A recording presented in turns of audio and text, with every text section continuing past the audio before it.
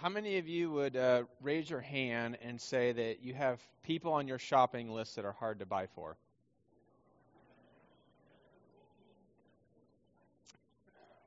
I don't know what your deal is. No, my father is one of those people that it's hard to buy for. A relationship with the Lord, work, family, that's kind of it. No hobbies, doesn't collect anything. I haven't lived in the house for 20 years, so I'm not really sure what he's into.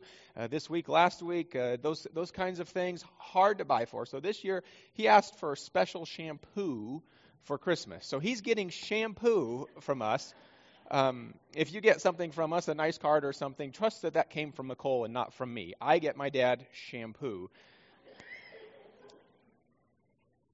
In even sending that to him, there's this awareness that doesn't really seem to say thank you for 38 years of patient, faithful, loving parenting. That shampoo doesn't totally convey, I love you, Dad. And so we have these people that are sometimes hard to shop for. We're not sure what they want. And I wonder if for some of us there's ambiguity or confusion about what Jesus wants. We're celebrating Jesus this morning. What does Jesus want? Does he just want us to say Merry Christmas as many times as we can possibly say it over the Christmas holiday season? Does he just want to be celebrated? Make sure you're at church on a Sunday because it's Easter or Christmas, or be there at Christmas Eve because it's a special time. Celebrate, get together as family. What does he want? What does Jesus want? And so we're going to start in Luke chapter 1. We're going to read about the angel coming to Mary and this announcement of something that's really extraordinary that's going to happen to her. And then we're going to move over to Matthew 8 and just kind of talk a little bit about what we see from some of Jesus' miracles and interaction with this particular Roman centurion that might lead us to more clarity about what Jesus wants. So if you have your Bibles, we're going to start in Luke 1. I'll start in verse 26. This is the account of the angel coming to Mary. Start in Luke 1, starting in verse 26. It says, in the 6th month, the angel Gabriel was sent from God to a city of Galilee named Nazareth, to a virgin betrothed to a man whose name was Joseph, to the house of David. And the virgin's name was Mary, and he came to her, and he said, Greetings, O favored one, the Lord is with you. But she was greatly troubled at the saying, and tried to discern what sort of greeting this might be. Verse 30. And the angel said to her, Do not be afraid, Mary, for you have found favor with God, and behold, you will conceive in your womb and bear a son, and you shall call his name Jesus, and he will be great, and will be called the Son of the Most High. And the Lord God will give to him the throne of his father David, and he will reign over the house of Jacob forever, and of his kingdom there will be no end. And Mary said to the angel, How will this be, since I am a virgin? And the angel answered her, The Holy Spirit will come upon you, and the power of the Most High will overshadow you. Therefore, the child to be born will be called Holy, the Son of God.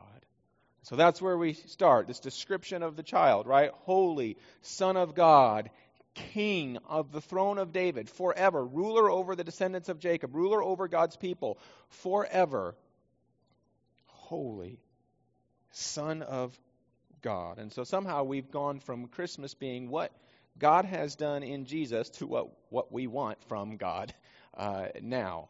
And so we're going to go into Matthew 8, which is where we've been as a church the last few months, and really try to unpack this question. If we've deviated from the original purpose of Christmas, if culture at large has deviated from celebrating that Jesus is the Son of God, the King forever, the ruler of his people forever and ever, eternal King, how do we get back to what Jesus wants? Matthew 8 is a great place to do that. I'm going to read verses 5, 6, 7, and 8, and I want us to see as we start that Jesus, baby Jesus, came for outsiders. Jesus with his ministry offers grace to outsiders. Matthew chapter 8, starting in verse 5. It says, when he entered Capernaum, which is basically home base for Jesus' ministry and life, a centurion came forward to him, appealing to him, Lord, my servant is lying paralyzed at home, suffering terribly. And he said to him, I will come and I will heal him.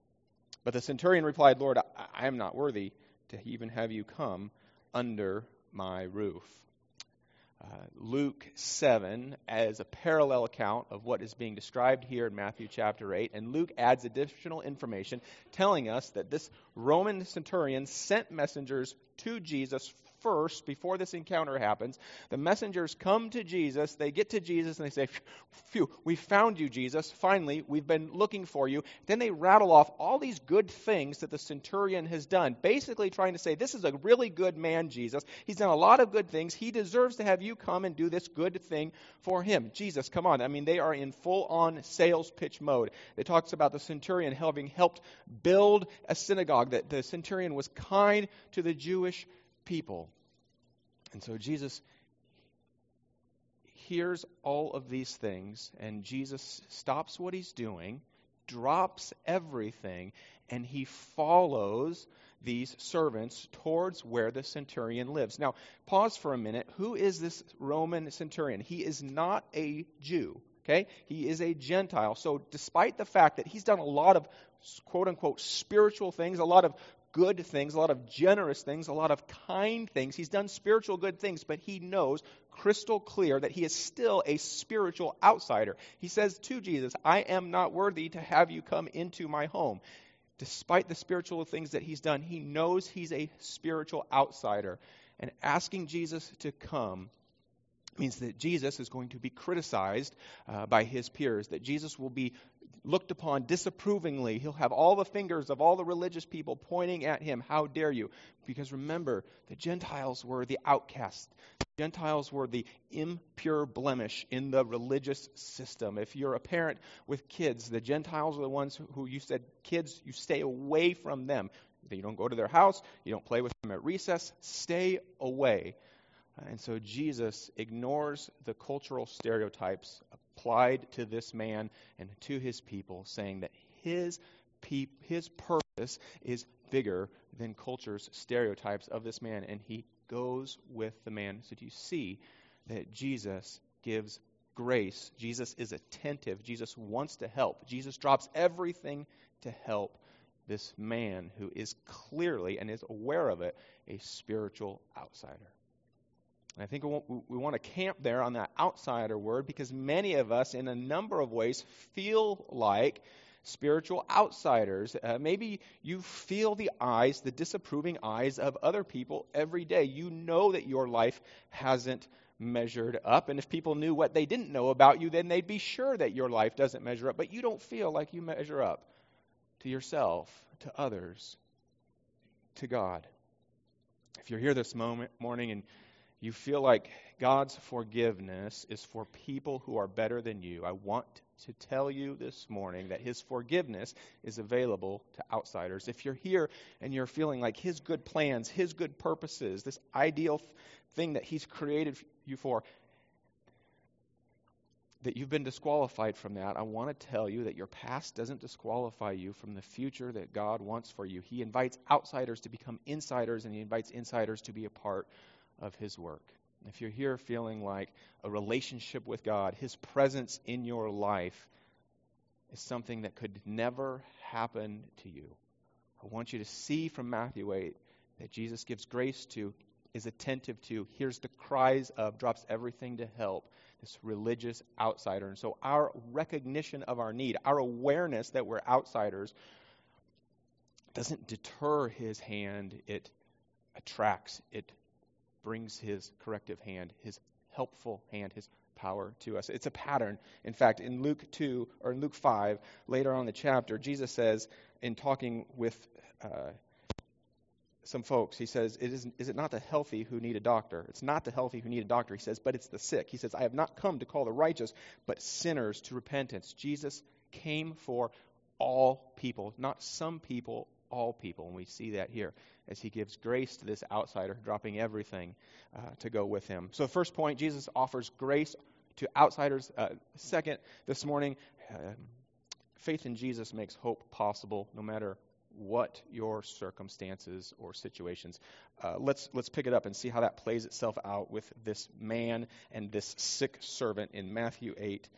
Picking it up in verse 8. The centurion replied, Lord, I am not worthy to have you come under my roof, but only say the word, and my servant will be healed. For I too am a man under authority, with soldiers under me, and I say to one, go, and he goes, and to another, come, and he comes, to my servant, do this, and he does it. When Jesus heard this, he marveled, and he said to those who followed him, truly I tell you, there is no one in Israel, with no one in Israel have I found such faith. Truly I tell you, with no one in Israel have I found such faith. The centurion is a powerful man, but in this moment he recognizes how powerless he is. The centurion is a man with authority and influence, but in this moment, with the sickness of his servant, he recognizes how limited his authority and how limited his influence is. The centurion is a commander over maybe 100 people. He's a man with resources, but in this moment he recognizes how useless his resources are to do what he most wants. And so for all of us, there's going to come a season, a point, a moment in life where we are going to recognize that the authority, the power, the influence, the resources we thought we had are insufficient to do what we need most. Where are you going to turn when you come to that point? Where are you going to turn when your kid is sick and the doctors don't know what to do? Where are you going to turn when you're out of work and the creditors are calling and you've got nothing? Where are you going to turn when the weight of carrying baggage, when the weight of carrying past choices, the weight of carrying sin becomes so burdensome that you feel like you can't carry it one more day? Where are you going to turn? We like to go hiking, and my youngest son just bolts on in front of us. He must be first. I don't know if you have kids that have to be first. He has to be first. He runs way in front of us. But you know what he does when the road gets steep, or when the path gets steep, or if it gets a little scary? He doesn't run ahead. You know what he does? Turns around and he runs back. And you know what he wants? Right here. He wants to be on my shoulders. He wants to be carried. When it gets scary, when the path gets steep, he wants to be carried. You know what's a really nice way to hike? Someone carrying you, sitting on someone's shoulders. The question that we want to ask is, where do we turn when the journey of life gets steep and gets a little scary? Do you have someone to turn to? It's a sweet place to be when you recognize that every day the journey of life is too steep for you, and you say to the Father, carry me, and he carries you day in and day out. Where do you turn? The centurion shows us that faith in God means hope is possible no matter what our circumstances are. And it's significant that Matthew, the writer of this gospel, surrounds this particular story with other accounts of Jesus' power, other accounts of Jesus healing sick people, showing Jesus' power over our bodies. This includes the account where Jesus calms the storm, showing Jesus' power over the natural world. This includes the account where Jesus heals some and casts out some demons from oppressed men, showing Jesus' power over the natural world, or the supernatural world. The point is we can have hope in Jesus in all circumstances because Jesus alone has power over all circumstances. Then Jesus marvels at this man's faith. He marvels at the Gentiles' faith. He marvels at the centurion's faith. One of two times that we see Jesus marveling in Scripture, and the other one is a negative instance. Jesus marvels at his faith and says, I haven't seen faith like this anywhere in Israel. What is it that Jesus wants of us? Faith. What is it that he marvels at here? Faith. What is it that he praises and commends? Faith. What is faith? Isn't it our hearts and our heads aligning with the outcome, being believing and following Jesus, and it just sort of overflows, it spills over into very simple obedience, very daily obedience, a very simple act of following. How do we see that in the centurion's life? How do we see faith? First of all, The centurion comes and says, I'm not worthy. I know that I'm a powerful man, but your power is much greater than mine. I have authority, but your authority is, we're not the same. Your authority is greater than mine. Often, faith is preceded by an increasing clarity of who Jesus is and who we are not. What he has, what he possesses, and what we lack. And the centurion is just crystal clear. Jesus possesses the power to heal his servant. The centurion does not possess the power to heal the servant. The centurion has authority and rule. Jesus has infinitely more authority and rule. We don't know the degree to which the centurion understood who Jesus was and the full plan of God and Jesus as the Son of God, but based on what he knows, he runs to Jesus with everything he has, trusting Jesus can do for him what he cannot do for himself. Faith is belief in action. It's our head and our heart aligning to follow Jesus. It's a relationship with Jesus, and the overflow is simple obedience. Simple obedience leads this man to say, I can't fix this, Jesus, will you? Simple obedience leads this powerful man to say, I can't, Jesus, you can. And he says, Jesus, if you say it, I believe it, and I'll see it. If you say it, Jesus, I'll believe it, and I see it. He says, I have authority. I tell people what to do, and they do it. Jesus, I get it. You are one with great authority. Just say the word. I don't even deserve to have you come in my home. Just say the word, and it will be. And Jesus stops, and he marvels, and he says, I have not found faith like this with anyone in all of Israel. The Bible says a lot about faith, and so I want to turn to Hebrews 11, a passage that says much about faith. It's often called the faith hero of Hall of Fame, there it is, Canton, Ohio, Hall of Fame. And Abraham features prominently in this chapter, and so I just want to grab a few verses that talk about Abraham's life as an example of what faith might look like in our lives. How do we put flesh on what it means to have faith, to have head and heart aligned, to believe and to follow Jesus? And so the first one that we'll look at is Hebrews 11:8. And what we see here is that faith in God gives Abraham hope in the midst of great confusion.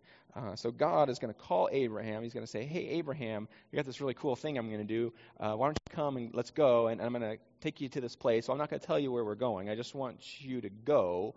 And so as you might imagine, Abraham has tons and tons of questions, but he obeys despite unanswered questions. He obeys despite not knowing where he's going. He obeys despite not being sure, not knowing what God is doing. Hebrews 11:8 says this. It says, by faith Abraham obeyed when he was called to go out to a place that he was to receive as an inheritance, and he went out not knowing where he was going. Faith in God, trusting that God knew where he was going, even if Abraham didn't, trusting that God was good, even if Abraham didn't know the plan, allows Abraham, head and heart, belief and action, to follow, to obey, a simple obedience, just saying yes to what God puts in front of you, allows Abraham to obey in spite of not knowing where he's going, in spite of great confusion. Wouldn't we love in life with the Lord and in all other aspects to be able to follow the Lord and go forward in life even when we don't know where we're headed, even when we're not sure what God's doing, even when we're greatly confused? How many of us, faith, life, just comes to a standstill when we don't get all the answers that when we want, and when we don't know exactly what God's doing, why, how long he's going to do something for, and what the outcome is going to be. We just seem to get stuck in quicksand and we're paralyzed. Wouldn't it be great if we could move forward? Wouldn't it be great if we had someone to trust in? Wouldn't it be great if our confidence didn't wane just because we weren't sure what God was doing? Abraham moves forward by faith amidst confusion. Second, faith in God gives Abraham hope in the midst of great discouragement. Hebrews 11:9 and 10, God has said, hey, Abraham, I've got this great land for you, this amazing inheritance. Part of that inheritance is land. And then Abraham has to live for a very long time without taking hold of what God said would be his. Verses 9 and 10 from 11. It says, by faith he went to live in the land of promise, as in a foreign land, living in tents with Isaac and Jacob, heirs with him of the same promise. For he was looking forward to the city that has foundations, whose designer and builder is God. In other words, he wasn't able to take hold of yet fully what God had promised him, what God had given to him. And so, wouldn't it be an extraordinary thing if in the midst of great discouragement we would not quit, not freak out, not get scared, and we could continue to follow, continue on the path that God has us on. Faith gives Abraham spiritual stamina. Really amazing thing. And if you're going to watch college football this week, you're going to watch maybe a team get into the fourth quarter and they're going to get really tired. And because they're going to get really tired, their offense is going to start to be sloppy and their defense is going to start to be sloppy. And the things that they were doing well at the beginning of the game, they're not going to be able to do well at the end of the game. And they will probably lose the game if their endurance, if their stamina is not better than their opponent. They will probably lose the game. Faith in God gives Abraham spiritual stamina to stay the course even when there's significant discouragement. So many of you have enormous things in your life, so many enormous things in our lives where discouragement is weighing us down in just massive ways. Wouldn't you like to have someone to hand that to? Wouldn't you like to have someone who's carrying that for you? Abraham, by trusting in God, by placing his faith in God, that God was good in spite of what he saw that was discouraging, that God had a plan in spite of what he saw that appeared to him like God had forgotten him, or that God was not able to or would not come through with what he promised. By faith, Abraham had hope in the midst of discouragement. Last, from Hebrews 11:17 through 19, this is that story where God comes to Isaac. I think it's Genesis 22, around there, and God says to Abraham, hey, Abraham, your son, remember Isaac, he's the child of promise. He's the one who all of the blessings are going to flow to and flow through. He is this offspring, Abraham, that I have promised you, the first of many, many, many, many, many descendants. And then later, God comes to Abraham and says, hey, Abraham, remember that guy? Remember Isaac? Yeah, I know. Your one and only son. I want you to offer him up as a sacrifice. So what God asks Abraham to do is enormously challenging. What God asks him to do must appear to Abraham to be absolutely senseless. Like Abraham can't possibly get his mind around why God has asked him to do this. And Abraham, by faith, is able to navigate what seems like a major setback so that God's work can continue in him. Hebrews 11:17 through 19. By faith, Abraham, when he was tested, offered up Isaac. And he who had received the promises was in the act of offering up his only son, of whom it was said, through Isaac shall your offspring be named.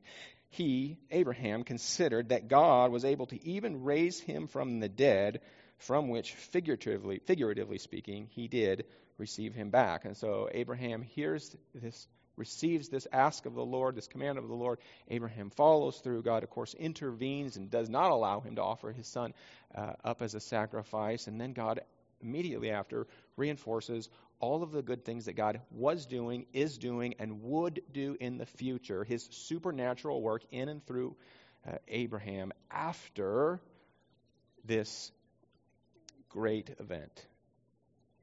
Don't we want our lives to matter for something so much bigger than ourselves? Don't we want our lives, when we look back on them, to be marked by supernatural things rather than natural things, by things God did, not by things that we did? I don't think we're going to look back in 20 years, 30 years, and 40 years and remember a job promotion or some sort of accomplishment and go, that was really like a highlight of my life. I think what we're going to remember is how and when and where and in what ways did we see God do supernatural things in and through us. Those are the anchoring points that we're going to look back and praise him for. Those are going to things that we're going to look back and just remember the enormous grace and the significance of what he did in and through us. And some of you might be like me, hopefully you're not, but I'm not a risk taker. I run from risk. I see it 1,000 miles ahead. I've got like a telescope up all day long looking for risk, calculating risk, and deviating from anything that might lead toward risk. I'm more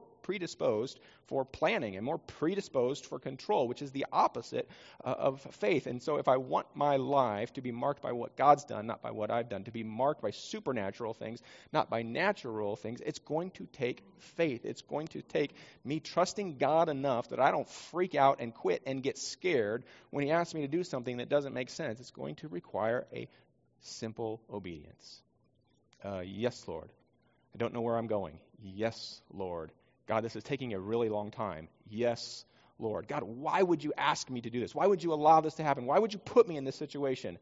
Yes, Lord. Where we focus more on what God has asked us to do rather than obsessing about what he hasn't yet explained to us. Jesus gives grace to outsiders. We can have hope. Jesus makes faith. Jesus makes hope possible. Finally, salvation is available to all. Our third and final point from Matthew 8:11 through 13. Salvation is available to all. Those who know they're outsiders and those who will one day know they're outsiders. Matthew 8:11 through 13. Kind of an interesting way to finish this section. That's what Jesus says. I tell you, many will come from the east and the west and will recline at the table with Abraham, Isaac, and Jacob in the kingdom of heaven. Translation, when Jesus returns, the eternal celebration, the eternal feast forever in the kingdom of heaven, people will be gathered from the four corners of the world. All those who had died, who were still alive, everyone is gathered. Celebration of the feast. Verse 12. While the sons of the kingdom will be thrown into outer darkness, and in that place there will be weeping and gnashing of teeth. So Jesus finishes this section, and then the centurion says, go, let it be done, for as you have believed, and the servant was healed at the very moment. So Jesus comes through, does exactly what he said he was going to do, speaks it into being, doesn't ever get to the house, doesn't need to get to the house. Jesus has power over time, power over space, can heal from afar, can heal close up. But Jesus looks at his crowd, looks at his followers. He's got this centurion here and his followers here. Jesus says, I have not found faith in all of Israel like this. Then he says, many will be part of the feast in the kingdom of God, the eternal celebration, the eternal feast, eternally in the presence of God. Many will be a part of that, but there will be some on that day, verse 12 says, who will think they're in and will be exposed as frauds. So as Jesus is talking about faith, he's looking at his followers saying some who think they're in will be exposed as frauds. In other words, faith is necessary to enter the kingdom of heaven. Having our head and our heart aligned to where we believe and we follow Jesus that overflows in a simple obedience is necessary to enter the kingdom of heaven. And so one of the things that's kind of interesting, whenever we talk about heaven and whenever we talk about hell, and Jesus here in verse 12 talks about being cast out into eternal torment where there's weeping and gnashing of teeth. That sounds awful. The picture is awful. Sometimes we think, man, that's so harsh. And the reason often that our reaction is, wow, that is so harsh, is because we're hardwired to diminish or to minimize the sinfulness of our sin. We're hardwired. Our predisposition is to minimize the sinfulness of our sin. In other words, we might say, yeah, I made a few wrong choices, but I'm not a bad person. Just a few good choices from riding the ship. Yeah, I've missed God's mark, but I am so much better than that person. I've missed God's mark, but I'm so much better than my brother. Like, I'll tell you. I missed God's mark, but I'm so much better than my neighbor. And so I was thinking about this, and the picture that I kind of had was a 16-year-old, and maybe some of you have 16-year-olds now who are getting their license. Maybe some of you did that recently. Maybe that causes PTSD for some of you. I don't know what your experience was. But I imagine a 16-year-old getting his or her license, getting the keys to the car, heading out doing whatever it is that they're going to do, getting on the freeway, going fast, passing a friend of yours, maybe going 100 or so, 110. They get home, flip you the keys, how you get gross. Do you get everything I asked at Fred Meyer? you get a call from your friend saying, hey, I think your Blazer went past me. I couldn't really tell because it was going so fast. Were you in a hurry? What happened? You're livid, right? You take away your son or daughter's keys. You take away everything from your son or daughter probably at that point, and they might not understand what they did wrong. Nobody got hurt. I didn't get a ticket. I didn't get into a crash, and they might say those horrific words that we hate. What's the big deal? What's the big deal? No one got hurt. I didn't get a ticket. There was no crash. I didn't hit anyone. What's the big deal? And so the problem is for many of us, when it comes to our sin, we look at God and we say, God, what's the big deal? We don't understand that the Bible talks about us, describes us apart from Christ as enemies of God, who he's given lavishly to, and we, like spoiled kids at Christmas, just want more and more and more. We don't get that it was our sin that made it necessary, if we were ever going to be restored to God, that God would send Jesus, and Jesus would suffer, and he would die. And he didn't just do that for some people, he did that for all people. He didn't just do that for some, he did that for all. That baby Jesus was part of the Father's plan to come and make us spiritually dead people alive, to restore us who were far from God, an impossible chasm to overcome, impossibly far from God, to restore us, to make us close, to bring God close to us. Sin in the Bible means something must die. Jesus died in our place, and in that way we are freed from sin's power over us. Sin means we can't be in God's holy presence because he's holy and we are not. And what place can darkness have with light? Jesus took that upon himself. His righteousness gets credited to our spiritual bank account, so that when the Father sees us, his mercy remains intact. He's not like an enabling parent who just lets kids get away with anything. His mercy remains intact as Jesus takes the punishment we deserve. His righteousness gets transferred to our account, so that when the Father looks at us, he sees the righteousness of Christ, and in that way we are restored to proximity. We are restored to relationship. We are restored to him. And what does he ask of us? The faith of the centurion, who simply says, I believe it. If you say it, I'll see it.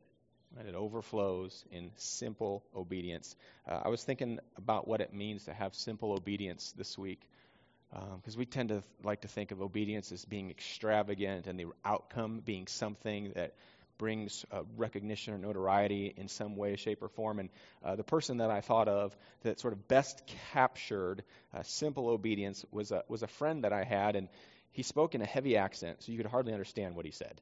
So if there was something that was well articulated, you only got every third word, so you didn't get it.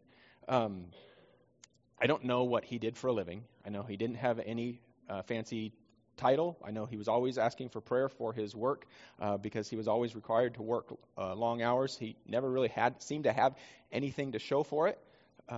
So it didn't seem to be anything spectacular about what he did, about where he worked, about the title that he had there. What was interesting, though, is the only thing that I know about his work is that in some way, shape, or form, he interacted with truck drivers. And the reason that I know that is because he would always share how God had created an opportunity for him to have a faith conversation with a truck driver.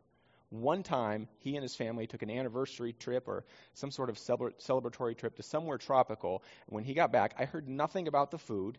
I heard nothing about the weather. I heard nothing about the beaches. I heard nothing about what they did, excursions that they did. The only thing that I knew about the trip was that the lady at the check-in desk prayed to receive Christ with him while he was sitting in a chair waiting for his wife at the spa. It didn't matter where he worked, wherever God put him, he was a missionary. Yes, God. It didn't matter where he went as a missionary. It was just simply, yes, God.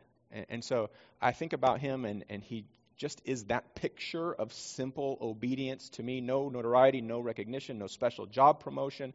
Was never asked to do anything that might be considered a position of honor. Just daily yes to Jesus, and let the rest work itself out. Trusting Jesus to work the rest out is really the mark that friend left on me. And so let's circle back to Luke 1:38 and what Mary says to this angel when the angel is ready to depart, because I think this really just captures that simple obedience well. Luke 1:38, you can imagine the questions Mary had. Why me? How am I going to do this? Remember that whole virgin part thing still, don't forget that. What am I going to tell my friends? You know that I don't have any kids, and I don't know how to be a mom, and I don't know how to be a parent, right? You know that Joseph's my fiance, not my husband yet. You know that neither of us have any clue what we're doing. Can't we have like 5 years of marriage first to kind of get our feet on the ground and then maybe have this happen? All sorts of questions. Luke 1:38, and Mary said, "Behold, I am the servant of the Lord. Let it be to me according to your word." And the angel departed from her. Mary said, "Behold, I am the servant of the Lord. I know whose I am. And let it be to me according to your word." I know who's going to bring this about. Faith is taking God at his word. If he said it, he'll do it. You don't have to dig yourself out of your hole. You don't have to dig yourself out of your circumstances. We trust him. We lean on him. We believe that he will dig us out. He carries us. We're not walking. The question this morning is, where are you turning when the path of life gets steep? Do you have someone to turn to? Do you have a relationship with the Lord where your first impulse is to turn to him and say, "Carry me. And I'm sorry for getting down and trying to walk on my own. Carry me again and keep carrying me, and please don't put me down." Where in your life, with confusion, with discouragement, with setbacks, do you sort of need to refocus, reposition yourself, believing and trusting your head and your heart that he will do everything that he has said to do? Isn't that the journey of faith with the Lord? A daily obedience, believing he is who he said he was. He will do what he said he would do, even when we can't see it. Even when it feels like we're going backwards, not forwards. Even if we're not sure where we're going. Believing he knows where we're going. He's good, even if he hasn't explained it all to us. If you're here this morning and you've not taken that step to begin a journey with him, to begin a simple obedience, to begin that following, would love to help explain from Scripture what that looks like. Pray that our response would be like Mary's. I don't have all the answers. May it be done as you have said. Let's pray. Lord, we invite your Spirit to lead us in ways that don't make sense and lead us to ways that don't pan out just like we think they ought to. We invite your Spirit to lead us down paths that even appear to be scary and have setbacks. We want your supernatural work to be done in our lives. We want our lives to matter for your purposes. We don't want to play it safe, even though that is our predisposition. Lord, we want to be faithful. We want to be followers, not leaders. We want to go where you have sent us, not what looks good to us. So, Lord, would you intervene? Would you speak to our hearts? Give us faith to say yes to one step, yes to obedience today, trusting you for the strength to do the same thing tomorrow. In Jesus' name we pray. Amen.